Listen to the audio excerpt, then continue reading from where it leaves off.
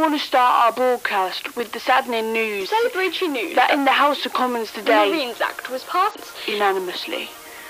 This means at 12 o'clock on New Year's Eve. Meaning that all illegal pirate radio stations will have to shut down with immediate effect at 12 p.m. tonight. Including, of course, Radio Caroline will be breaking the law.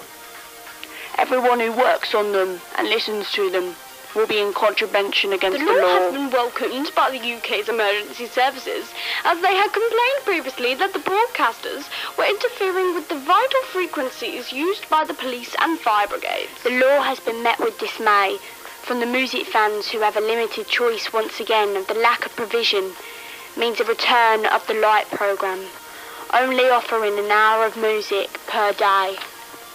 Winnie Benn said that this government, and I believe any government, would enforce existing law, would carry legislation through, and that the pirate radio ships have no future at all. And Radio Caroline thanks its listeners for changing the future of radio for good.